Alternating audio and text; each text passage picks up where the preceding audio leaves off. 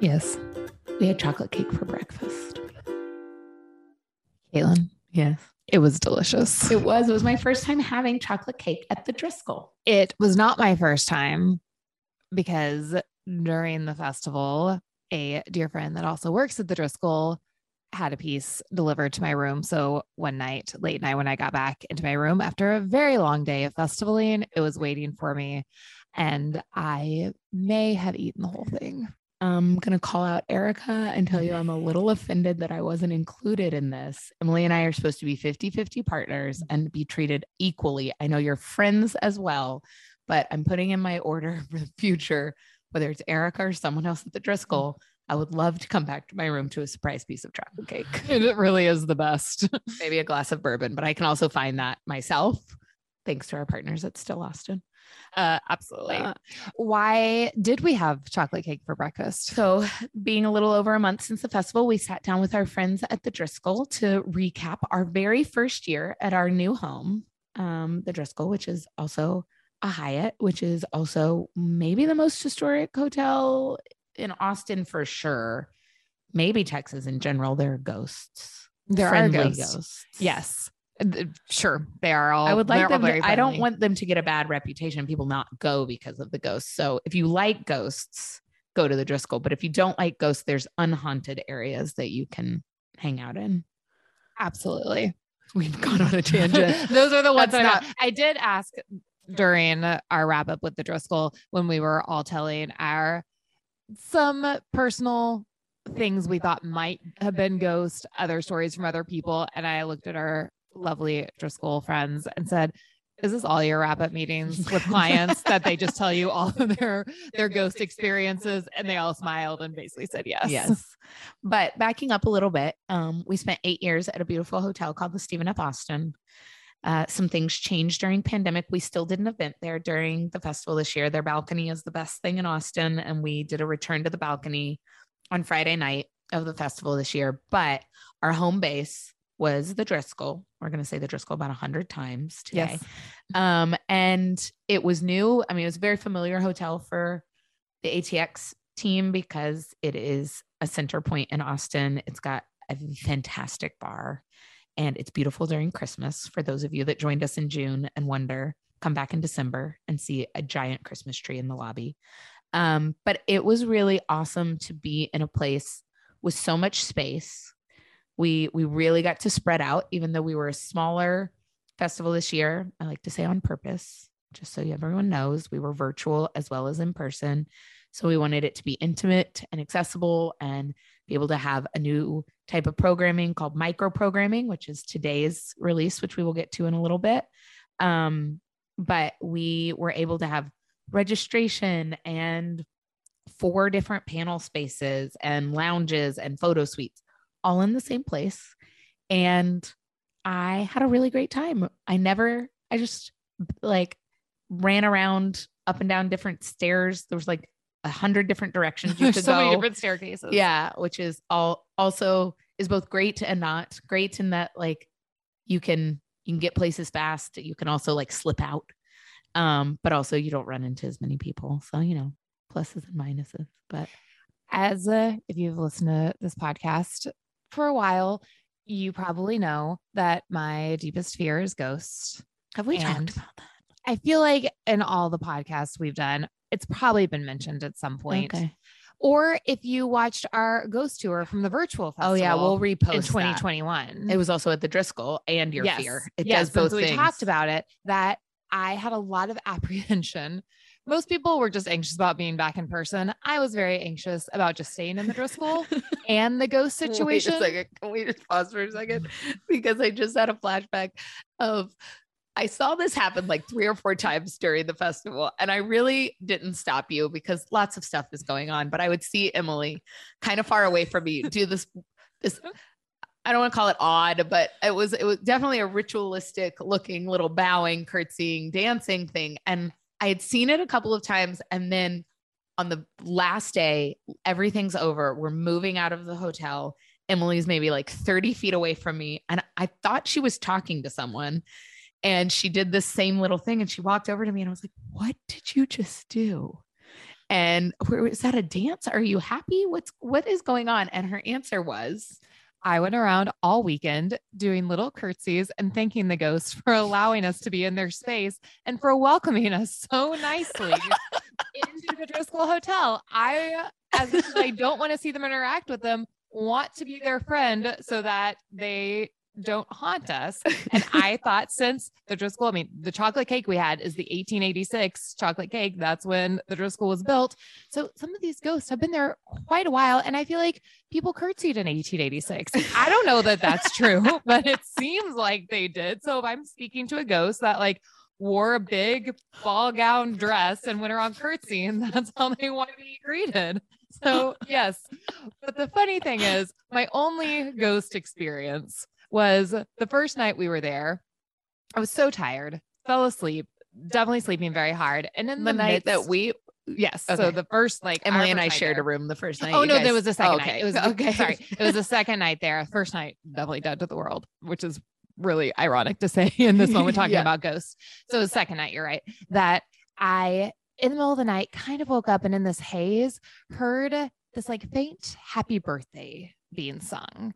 And in the like sleep awake moment, I was like, I think that there are ghosts singing happy birthday to someone in the mezzanine area, but sound friendly. Yeah, they sound friendly and they're not in my room. And I think that I am safe and they're not going to come and bother me. And I'm just going to go back to sleep.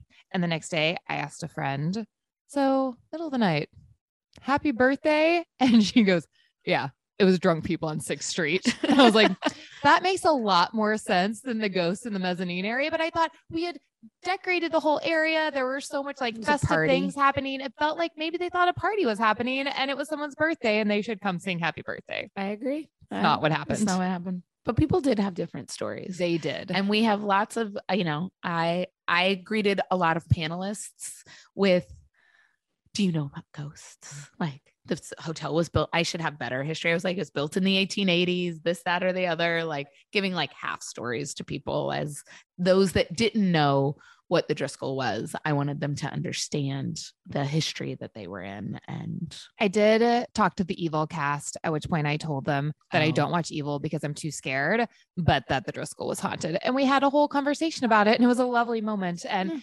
I want to watch the show. I just don't know that I'm brave enough. Yeah, it is. I will say I haven't started season 3 because each time I think about starting it, it's nighttime and I don't want to start it at night. That again. Actually makes me feel better. Until you don't want to watch it at night. Until I know, because different seasons have different tones and they get a little scarier at different points. We'll talk about it when we release Evil, but I haven't started it for that reason. So that's fair. But aside from the ghosts at the Driscoll, the staff is lovely. So nice. There's so much space. The bar is just one of my favorite places in Austin all year round. Bacon wrap dates, Emily's favorite. Yeah, they're so good. But we were really happy to be in a new space, but also have the Stephen F. Austin back. And in talking about being back, this past festival, we also had 800 Congress, which was a new event space. So just, we're really proud of the footprint of this year's festival and the ability to get from one thing to another, be in the air condition as much as possible. It's real cold, just so you guys know, it's hot in June, but every building will be freezing. Yes. A hot ghost tip. Or no ghost, it's freezing. Hot tip for the festival. Well, for this release that we're about to release good job, give to the listeners. Well done. It was in the new things about the festival. Yes. Driscoll being one. We tried out a new type of programming this year called micro programming. And since you and Jennifer Morgan, our director of programming, do you want to talk about where this came from? Yes. The programming itself came from the micro programming idea and again, we weren't sure if we would ever do it again. We will. Just hot off the presses. We will. It worked. But was like most feature length panels are 4 to 6 people. It's an hour. They're kind of bigger, broader topics. And so we thought, what happens if you put 2 or 3 people on a panel and you focus on a very specific part of the topic, give them more of a platform, but then also shrink the amount of time. So less wandering is the goal. I don't know if we always win at that goal. And then only 30-ish people in the room. And we're still working out like what exactly makes a programming the right fit for micro and what can be feature length. But the start here was the number of people on the panel and the length of it, and then the number of people in the audience. And so this one is called Reinventing the Water Cooler, How to Get or Keep an Audience. And it really came out of Jen's brain and some of the conversations we were having in the idea that in TV right now, 600 shows a year, 600 scripted shows a year, I think is what they say. I feel like it's more. It feels like an under number, but even great shows don't get sometimes get missed, don't get a lot of attention. So what in the old concept of a water cooler conversation where guys in the old days, people used to gather around the water cooler at work and talk about what they watched the night before. And I remember always hearing like, when there were 3 channels, I Love Lucy in the vernacular in America was just called The Show. Did you see The Show last night? Like that's how ubiquitous it was. And they would stand around the water cooler and talk about it. So in today's day and age with 600 shows, how do you get a large number of people talking about the same thing and kind of get out of niche and into a larger, broader appeal? And Jen and I felt that this last year, Yellow Jackets specifically really did that. I think Station 11 really did too, which we did a panel on. Station 11's not on this one, but we really wanted, talk about like the evolution of programming. We really wanted a Yellow Jackets panel. Showtime's a great partner of ours. They wanted to make it happen. E1 is a great partner of ours. They are producers of it.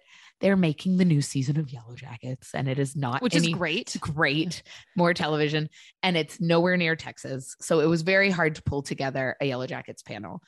In its place, we thought, why not have some of the producers and executives that have to do with Yellow Jackets? We have Drew Comans, who's an EP on the show, and Jacqueline Sicario, I hope that's how you say your last name, the EVP of scripted programming at E1, are representing Yellow Jackets. We also have an EP on Cruel Summer, which is a freeform show, Michelle Purple. And it's moderated by Sarah Petrie from the Alamo Drafthouse. But talking about that concept of how do you, can you, is it like just a swing of the dice? You try to make good things. Are you trying for that?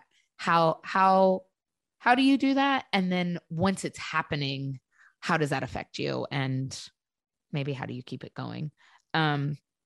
So we were really happy that both Showtime and E1 really helped us get at least some representatives from the show that evolved from a specific series panel into a topical panel, which happens a lot actually with our programming. So yeah, I think it was really exciting to find this combination. And honestly, a little shout out to our moderator, Sarah, she was such a perfect fit for this conversation. She does such a good job. It's her first time moderating with us, and I'm ashamed to say that it should have been much earlier. Yes, she's moderated many things and is amazing and done some really cool conversations in the past at other events and at the Drafthouse. But yeah, she was phenomenal. Let's hear our second release of the podcast this season and our first micro programming to release, Reinventing the Water Cooler. Hi, y'all. I'm Sarah Petrie with Alamo Drafthouse, and I was in this room earlier, and I just want to say, I was telling our panelists, being in this room with y'all, it feels like we're at a slumber party. So I cannot wait to dish with you about these 2 juicy AF shows. So I'm going to bring out, first of all, Drew Comans, the executive producer of Yellow Jackets. Michelle Purple, the executive producer of Cruel Summer. And Jackie Cesario, the Executive Vice President of Scripted Programming for E1. Hello, Jackie. Woo, Jackie! Hi. Hi. We're all drinking water up here. Yes, absolutely. This is water. It's very Austin. Yeah, yes. It's water. It's ranch water. It's ranch water, yeah. Thanks for being here. Thanks for having us. Thank you for having us. So I'm just going to assume that we've all seen these shows, because we're going to be spoiling the crap out of them. Okay, just if you haven't seen it, I don't want you to leave, but I don't want to spoil the shows. They're so good. So I want to say congratulations on teaching an entire nation the joy of delayed gratification, because I have to say it was so fun to watch shows that I couldn't just binge. And like, I know a lot of people were like, probably like, no, I need it now, but like, it was honestly like a delight to get to wait. And it reminded me of like, you know, shows I loved growing up, like X-Files, where you'd spend the whole week being like, what's the government gonna do? Like, what's Mulder gonna do? So, I mean, what an achievement. So congratulations to you guys. And that's what we're here to talk about. Like, how did this happen? In a world where like binging is now like the go-to, like how did y'all do this? So I want to point out a few obvious things before we get started. These have all been said before, but for the purposes of our conversation, I think it's kind of amazing, but maybe makes sense that there's so many overlaps between Cruel Summer and Yellow Jackets. And I wonder if that's why they're such water cooler shows. So we've got, you know, obviously the schedule, so not released all at once. We've got, they're both female-forward, female-driven shows. 90s nostalgia, right? And then we've got, I mean, not true crime, but like this mystery element that gets you hooked. And then just, I had one more. Okay. Jackie Caesarea. She's the common thread. Well, and the nonlinear time jump narrative. So, Jackie, since you're invested in both of these shows, I would love to start with you. I mean, can you tell us like how these came to be and how you got involved? Yes, I can. It actually started, both of them started around the same time, and I think it was 2017. And they both came, one was Cruel Summer was a spec script, Yellow Jackets was a pitch, and both of them, you know, were just so compelling, right? For, in some ways, the same reasons, for some ways, different reasons. And they just, you know, you were so entertained, but they both asked so many questions. And that to me was like, once I finished the script for Cruel Summer, I said, I don't know what the hell happens. And neither did our creator really at the time. Yeah. But we worked on it, and we were so proud of it. It was so challenging to do 3 time periods. We started to have to color code the scripts. You know, we still use that same system. And yeah, it was something that, I mean, I'm an avid TV watcher, and I was, you know, starting to get bored watching TV. I was like, oh, I can see the twist a mile away. I know where this is going. Okay, this, and this. And with Cruel Summer, I was like, I'm chasing kind of the plot in a beautiful way that, you know, and in both cases, you know what happens at the end of the pilot, and that's not what you're trying to find out. You're trying to find out why it happened. And so, and the same with the pitch, and I'll let Drew, you know, tell you about the day we heard it, the first time we heard the Yellow Jackets pitch, but we were both just like, we have to do the show. And we fought like hell to do it, so. Well, yeah, please, Drew, speak to how you got involved in that pitch. You know, it was a beautiful day. And no, I mean, listen, I think, you know, part of our job, I think, as producers and executives is just sort of curate, you know, the creative opportunities that we're involved in. And you hear a lot of ideas, right? And you hear a lot of ideas like everything is a photocopy of something else, everything feels derivative of everything else. And so I think for me, what was very arresting about the experience of sitting in the room with the creators of Yellow Jackets and imagining what it could be, because again, we didn't have anything to read, we're just having a conversation, was really the tone of the project, you know, which I think is something that has certainly resonated with the audience, because it is such a unique tone. It's a thriller, it's funny, it's dark, it's incredibly violent, right? But I remember specifically, and it's funny, it's a line of dialogue that never made it into the show, but I remember specifically sitting in this room with Jackie and the creators of the show, the writers, and they were sort of doing a line of dialogue from adult Shauna, who was being interviewed by the reporter we meet in the pilot, and she says, I know what you really want to ask. You want to ask if we fucking ate each other. and so when that was said, it made my blood run cold, and it was one of those things where I was like, this execution, because people will say it's a young female Lord of the Flies, or it's like Lost with teenage girls, right? But for us, I think what has made the show resonate on so many levels has been that execution of tone, where it kind of goes there. It says those indelicate things, and it asks very indelicate questions of the audience. Yeah, no, it certainly does. And I know you don't want to talk a lot, Michelle. Michelle was like, don't ask me any questions. I usually have Jessica to hide behind, but she didn't come, so. But I think that, I mean, and you and Jackie can both speak to this, but I think the tone for Cruel Summer, it's not the same, obviously, but I think the tone of that show is also so important about like what makes it not just like a run-of-the-mill like teen show or a run-of-the-mill kind of like, crime, mystery, drama. Yeah. And I think both shows, part of what made people get so like invested in it was like, obviously the characters are incredible, but the 90s-ness of it nailed. Like you guys nailed it. Yeah. Like, Well, we were teens in the 90s. yeah. Well, and so was I. And the So, problem was, is the remember it cast well. would go, "This is so retro," and I'm like, "Cool." Wait, I was a toddler in the 90s. I remember you said Olivia Holt didn't know how to work. a We cassette handed player. her a Walkman, and she was like, "What do we do?" And my husband, who's the directing producer, sat there, and we're like, "Oh God, oh God!" But yeah.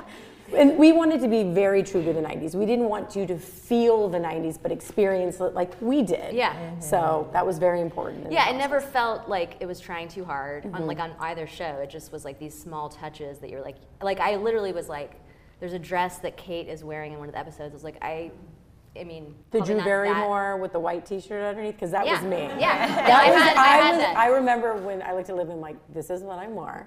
I put it on, it didn't look the same. So we all know.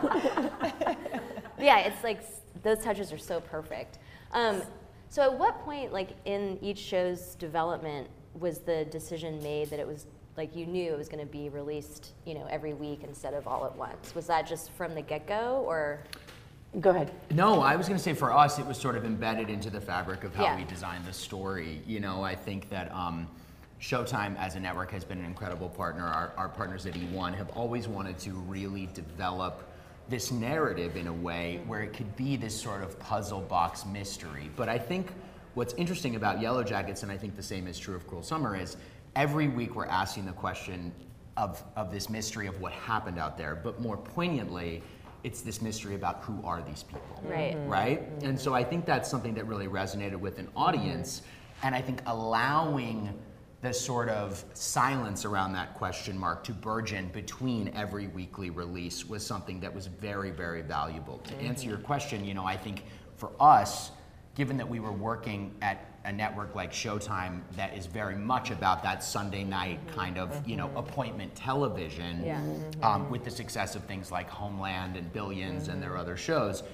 it was always imagined to be that kind of release for us from the very beginning. And so we were able to create this foundation that was always shaky and uneven, right? That like, even as you're understanding the world and the history of the characters, you're also knowing that at any moment that foundation can tilt, right? And totally throw you off guard. And so that was something that I think was just from the get-go, something we embraced and something that was really a benefit Yeah, to the and show. for Cruel Summer, the conversation was always going to be one a week, but it was about the first two playing on the same night because, Yeah. you had a Jeanette perspective and a Kate perspective, and I think that was what was unique about this show. And so once we realized, we build in these oh shit moments. That's You what we sure call do. them. We try to do an oh shit moment at the end of the the cold technical open. term. That's the technical term. Like literally, it's like, where's our oh shit moment? It's very sophisticated. But it was as we were seeing the cuts, it was clear that these first two need to go out because it showed really the uniqueness of how we're telling this story, and then one a week. And the dialogue between the weeks were like it was like something I never experienced. Just on these private Facebook pages of fan theories, it was insane. Yeah, I wanted to ask you all about that because that was part of, that's obviously part of the fun, is like everybody being like, well, I think she did it, or I think she didn't do it. And People like, were passionate. Yeah. There like, was a lot of who's passion. the girl that gets killed at the beginning of Yellow Jackets? Yeah. Like, you know, There's- everybody's looking for clues. And that's, I mean, were you guys reading that stuff? I mean, you clearly were. But I accidentally followed one of the private Facebook pages. I thought it was Freeform's Cruel Summer page, and I followed, and all of a sudden I'm reading these things, and I got kind of addicted because I was like, oh, that's a good idea. We should have done that. Or I would like write down things. I was like, next season we'll take that idea. So there were some theories that were solid, but I did. I was a voyeur until one day somebody goes, do you think anyone from the show is watching? And I was like, oh shit. Reading this page. You're like, I hope someone in this room is in that Facebook group. And they're like, God I'm damn still the on show." it. If they're not, they will be now. You know. Yeah, but audiences are savvy, and I think we're working on season 2 right now for both of these shows, and it's, you know, sometimes we do not underestimate our audience, and that's very important to, I think, all of us on the stage, is that, you know, no detail goes unnoticed, you know, and we pay really close attention, and so it's so rewarding then to go on Twitter and to go on Reddit and see how closely our audience is paying attention, because, you know, nothing is coincidental, you know. You know, I mean, it's interesting to talk about sort of the Reddit and Twitter presence of the fans for this show, because I think it's been incredibly gratifying to see how much the aspects that we deliberately placed in hopes of really resonating have connected with an audience. But what's also been really exciting is even certain mundane details related to production design or wardrobe or whatever have sparked these intense debates. You know, like. You know, I will say, you know, a testament to our incredible costume designer, Marie Schley, like the Antler Queen, who's obviously become like a big figure online, you know, that was like a sketch of a piece of wardrobe that we saw. Like the term Antler Queen was created by the fans. You know what I mean? We just saw pictures of costumes and we were like, oh, we like that. That kind of gives us chills. That feels kind of spooky and weird, right? But it's amazing how the engagement with the fans that I think, you know, to the point of this panel, was able to elongate and burgeon and sort of, dare I say, the romance between the audience and the storytelling was able to give even deeper life and resonance to the creative choices aesthetically and certainly from a storytelling standpoint as well. For sure. And like, I mean, were there any elements on, you know, either show, like oh shit moments, or, well, probably not the oh shit moments because everybody was like, oh shit, but like that you didn't feel like were noticed as much, or like that didn't have the impact that you kind of thought they would? I think I had the opposite. I think I had, oh, that's not going to resonate as hard, and then it was something that the audience glommed onto. Do you remember what it was? Annabelle. Oh yeah. Annabelle. I remember being like, okay. I was like, because truthfully, we threw this in one of the episodes about Annabelle. We didn't know what it was going to be. You didn't? No, we sort of figured it out. But I didn't think it was going to be as big of a question to the audience. I didn't think that was going to be something that they latched onto. That's wild to me, because I was like, is it the creepy doll? I'm going to be really mad. You just never know what sometimes how an audience is going to respond and what they're going to respond to. Yeah. Did you guys have one? Jackie? I mean, he called me from set. I wasn't there that day, and he goes, "Oh my God, Warren delivered this line when he says there's no book club. It's so good." And let me tell you, my book club lost their minds over that. Like, for real. It became like a big inside joke for my book club. I mean, we were at an event the other night, and I saw one of our partners from Showtime, and he was wearing a button, a pin that said, "There's no book club." And I'm like, where do I buy that? You know, the fact that people on Etsy are making pins with that line of dialogue, and I mean, we had no idea it would resonate in such a profound way, but we liked it. We loved it. But to your question, you know, I think there were so many, I'm similar to Michelle, I think there were so many aspects of the show that as we were moving through the process, obviously everything is coming together so fast, right? And so there were aspects where like, okay, that feels right, that feels right, that feels right, but we didn't realize it would strike a chord in the way in which it did. I mean, I have a friend who's not in the industry, but he called me after, spoiler alert, the death of Laura Lee in the plane. Oh, and he called Laura me. Lee. I know. May she rest in peace. She's in a better place now. But he called me and he said, I saw the fire in that plane came from under the passenger seat, and I know that is not how a plane would actually catch fire. So that means there's supernaturalism on the plane. There's some kind of higher darkness that has caused Laura Lee's death. And I was kind of like, Keep going. I was like, that may have just been a fast VFX choice, and we didn't actually fact check it with the experts on aviation, but that has been so great about this show that even the most nuanced and frankly easy to overlook details about the creative choices have caught hold and have sparked such intense debate. And I don't know that would have happened had we been in a scenario where you could binge it all in one weekend. People would have been talking about it for a short amount of time. And they'd be on to the next. Yeah, there's just so much content, and we're all watching the same things, but we're not watching them at the same time. So the fact that you can be like, oh my God, I can't believe I just saw what I watched. Like, what does it all mean? And then you go online and you're able to engage in a conversation in real time. I feel like it's so powerful. And we can say we're geniuses. We came up with this plan, but a lot of it is like who bought the show, right? Like we took Cruel Summer out to everyone, and Freeform was the only buyer. Right? And that was it. And they took a risk and they believed in it and they really championed it. With Showtime, we sold it to several different places and other buyers would have released it all at once and it would not have been what it is, right? So well, and I will just piggyback off of what Jacqueline said, because the choice to go with Showtime was one that was made certainly from a standpoint of the release model, but also from a standpoint of what the creative execution of the show would be, right? There's a version of Yellow Jackets that could live on Netflix alongside Stranger Things, and I don't think we would have met Melanie Linsky's character Shauna, masturbating to her teen daughter's boyfriend, right? Or seeing her decapitate a bunny with a shovel in the pilot episode. It gave us these sort of tone-defining moments that we were able to sneak in and be bold in that way, right? I remember when we were pitching the show, and to Jacqueline's point, we were very fortunate that we had a bunch of different platforms that wanted to buy it. And I remember sort of thinking about it, and there was a line we said in all the pitches. I can't take credit for this. It was our partners, Ashley Lyle and Bart Nickerson, the creators, who said it. But the goal of Yellow Jackets was always to fundamentally subvert the expectations about what a show about women could be and what a show about teenagers could be, right? And so I think, teen women. And so we were able to do what could have been probably a bit more of a routine young adult show through a prism of something so much more hard-hitting and provocative by virtue of our partners at Showtime. When you guys were glancing through online, did anybody guess stuff that you were like, wow, you did it? Good for you. I have an answer to that, but I want Michelle and Jackie to go first. I didn't see anyone. No one I saw guess the doorknob moment with Jeanette. That killed me. And that wasn't something we came up with until we were about shooting episode 8 or something. Yeah. Oh, really? Yeah. And I literally had a ding ding. I was on set and I was like, we had ideas, but we were we didn't have it completely.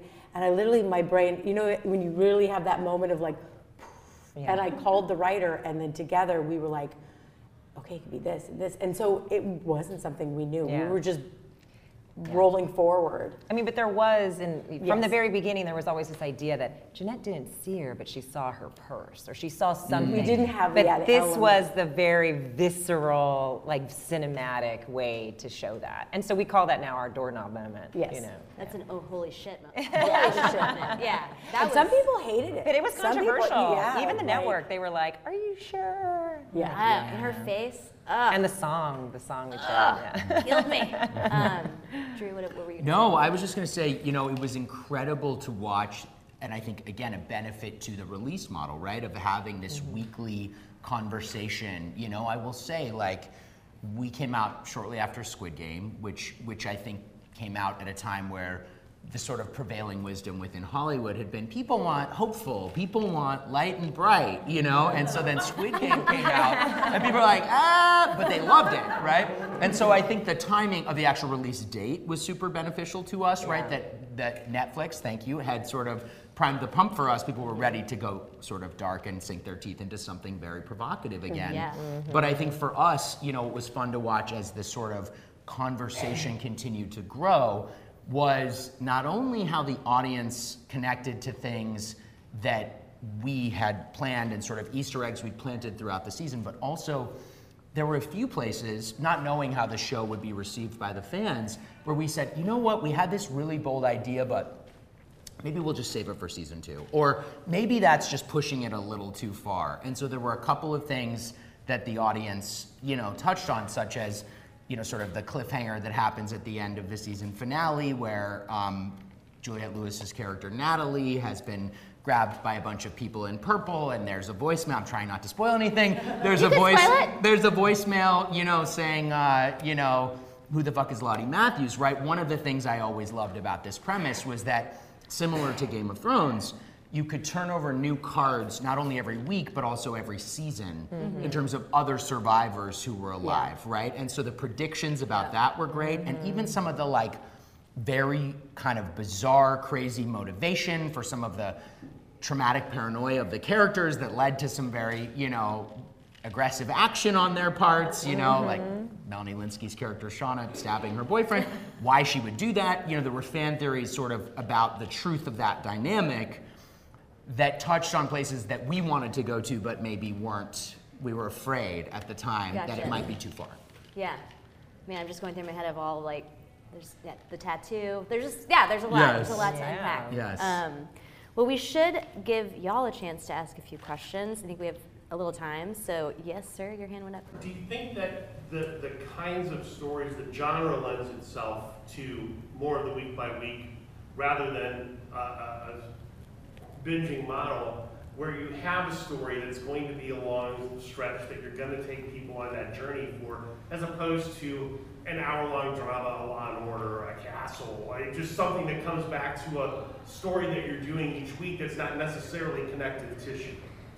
100%. I mean, at E1, it's something that we talk about a lot. What genres do we want to lean into? And I think the mystery and thrillers, and even if it's a drama, it has to have that added element of why do I need to come back? Again, you guys, audiences have so many choices. Even myself, I'm avid, and I have friends who make shows, and sometimes I didn't finish it. I only watched 2 episodes. Not yours. I watch all your shows. Look at me. She has Candy on Hulu right now. Also excellent. Yeah.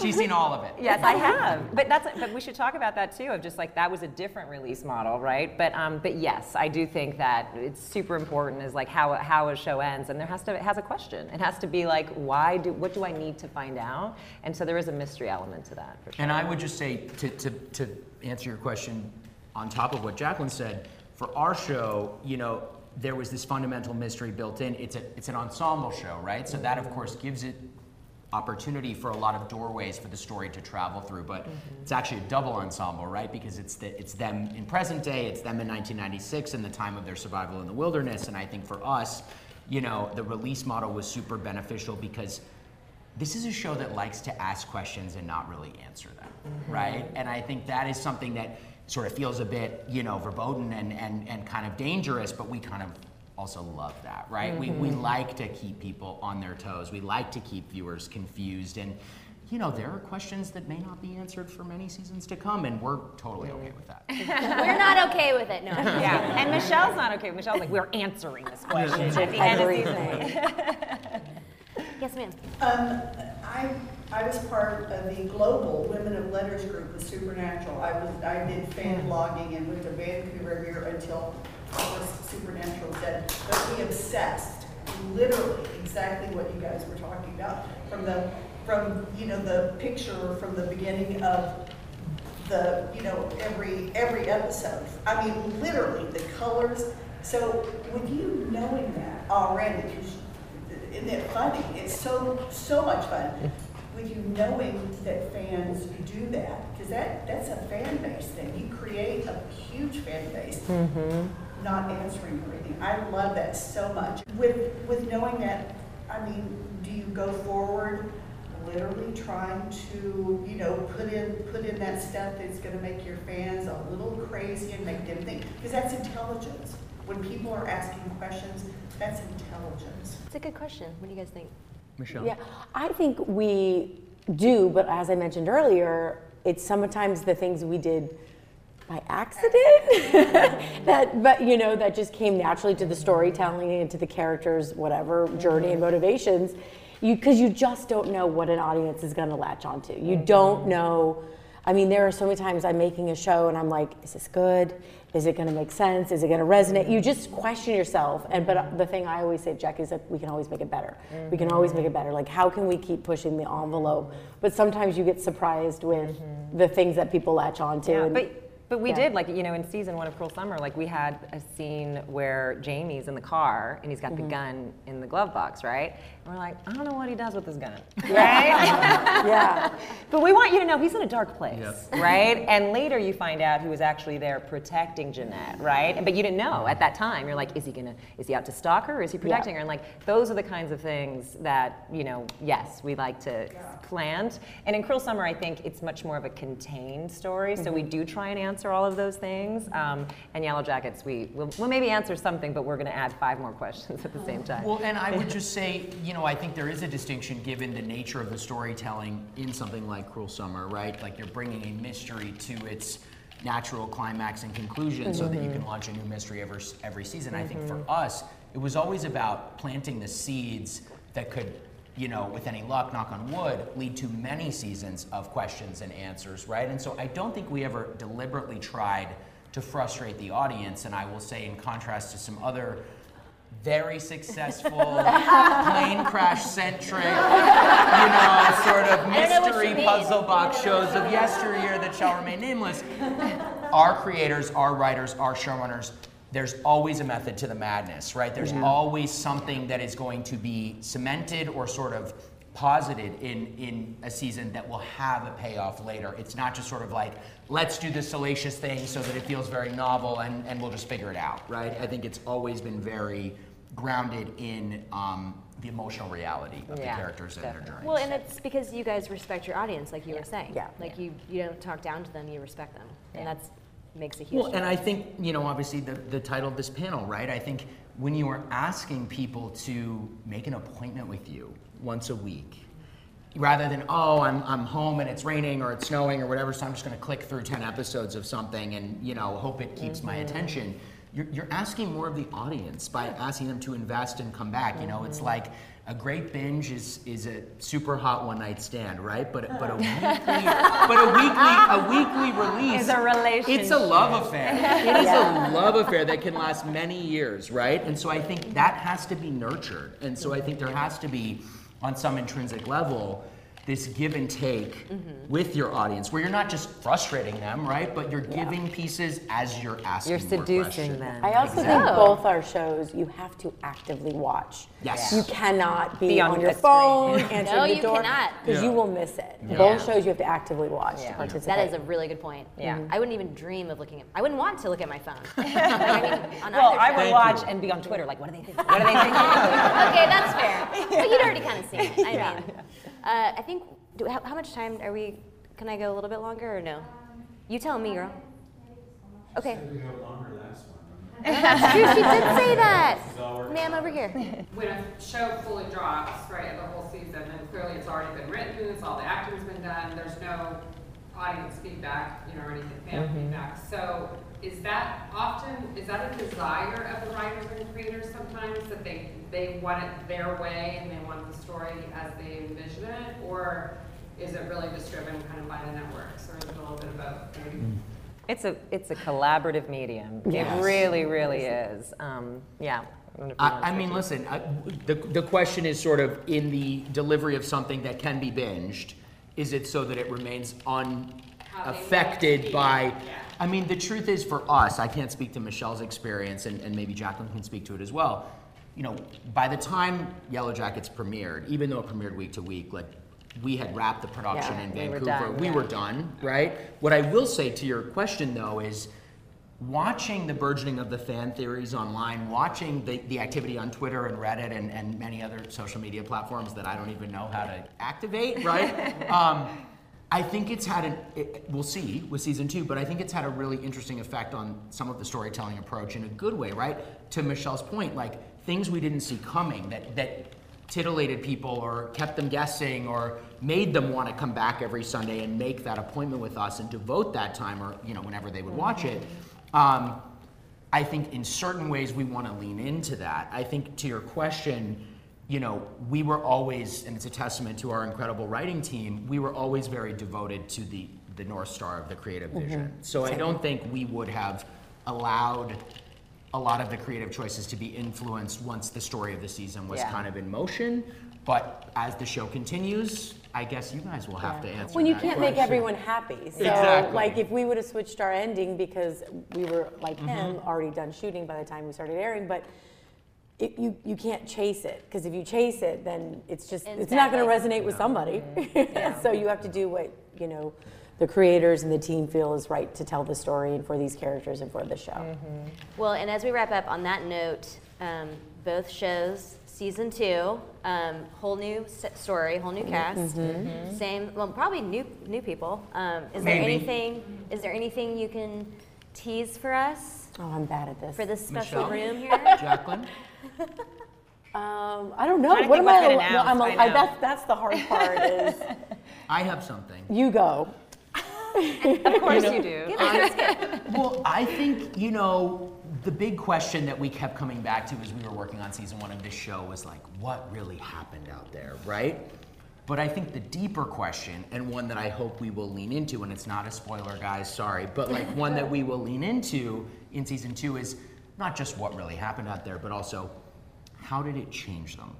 What has happened in the interceding 25 years to shape these adult women that we meet, right? Going back to the idea that the fundamental mystery of the show isn't who did they eat, who fell in that pit, it's who did it make them into, right? And I think all of us on a universal level are the product of our lived experience. Trauma shapes people in different ways. You metabolize, you know, your pain in different ways. And so I think for us, the hope is that in season 2, we can lean even more deeply into that question of sort of on an intrinsic emotional level, and not just to the individual, but their relationships with each other, right? Because they were sort of in this baptism of fire together.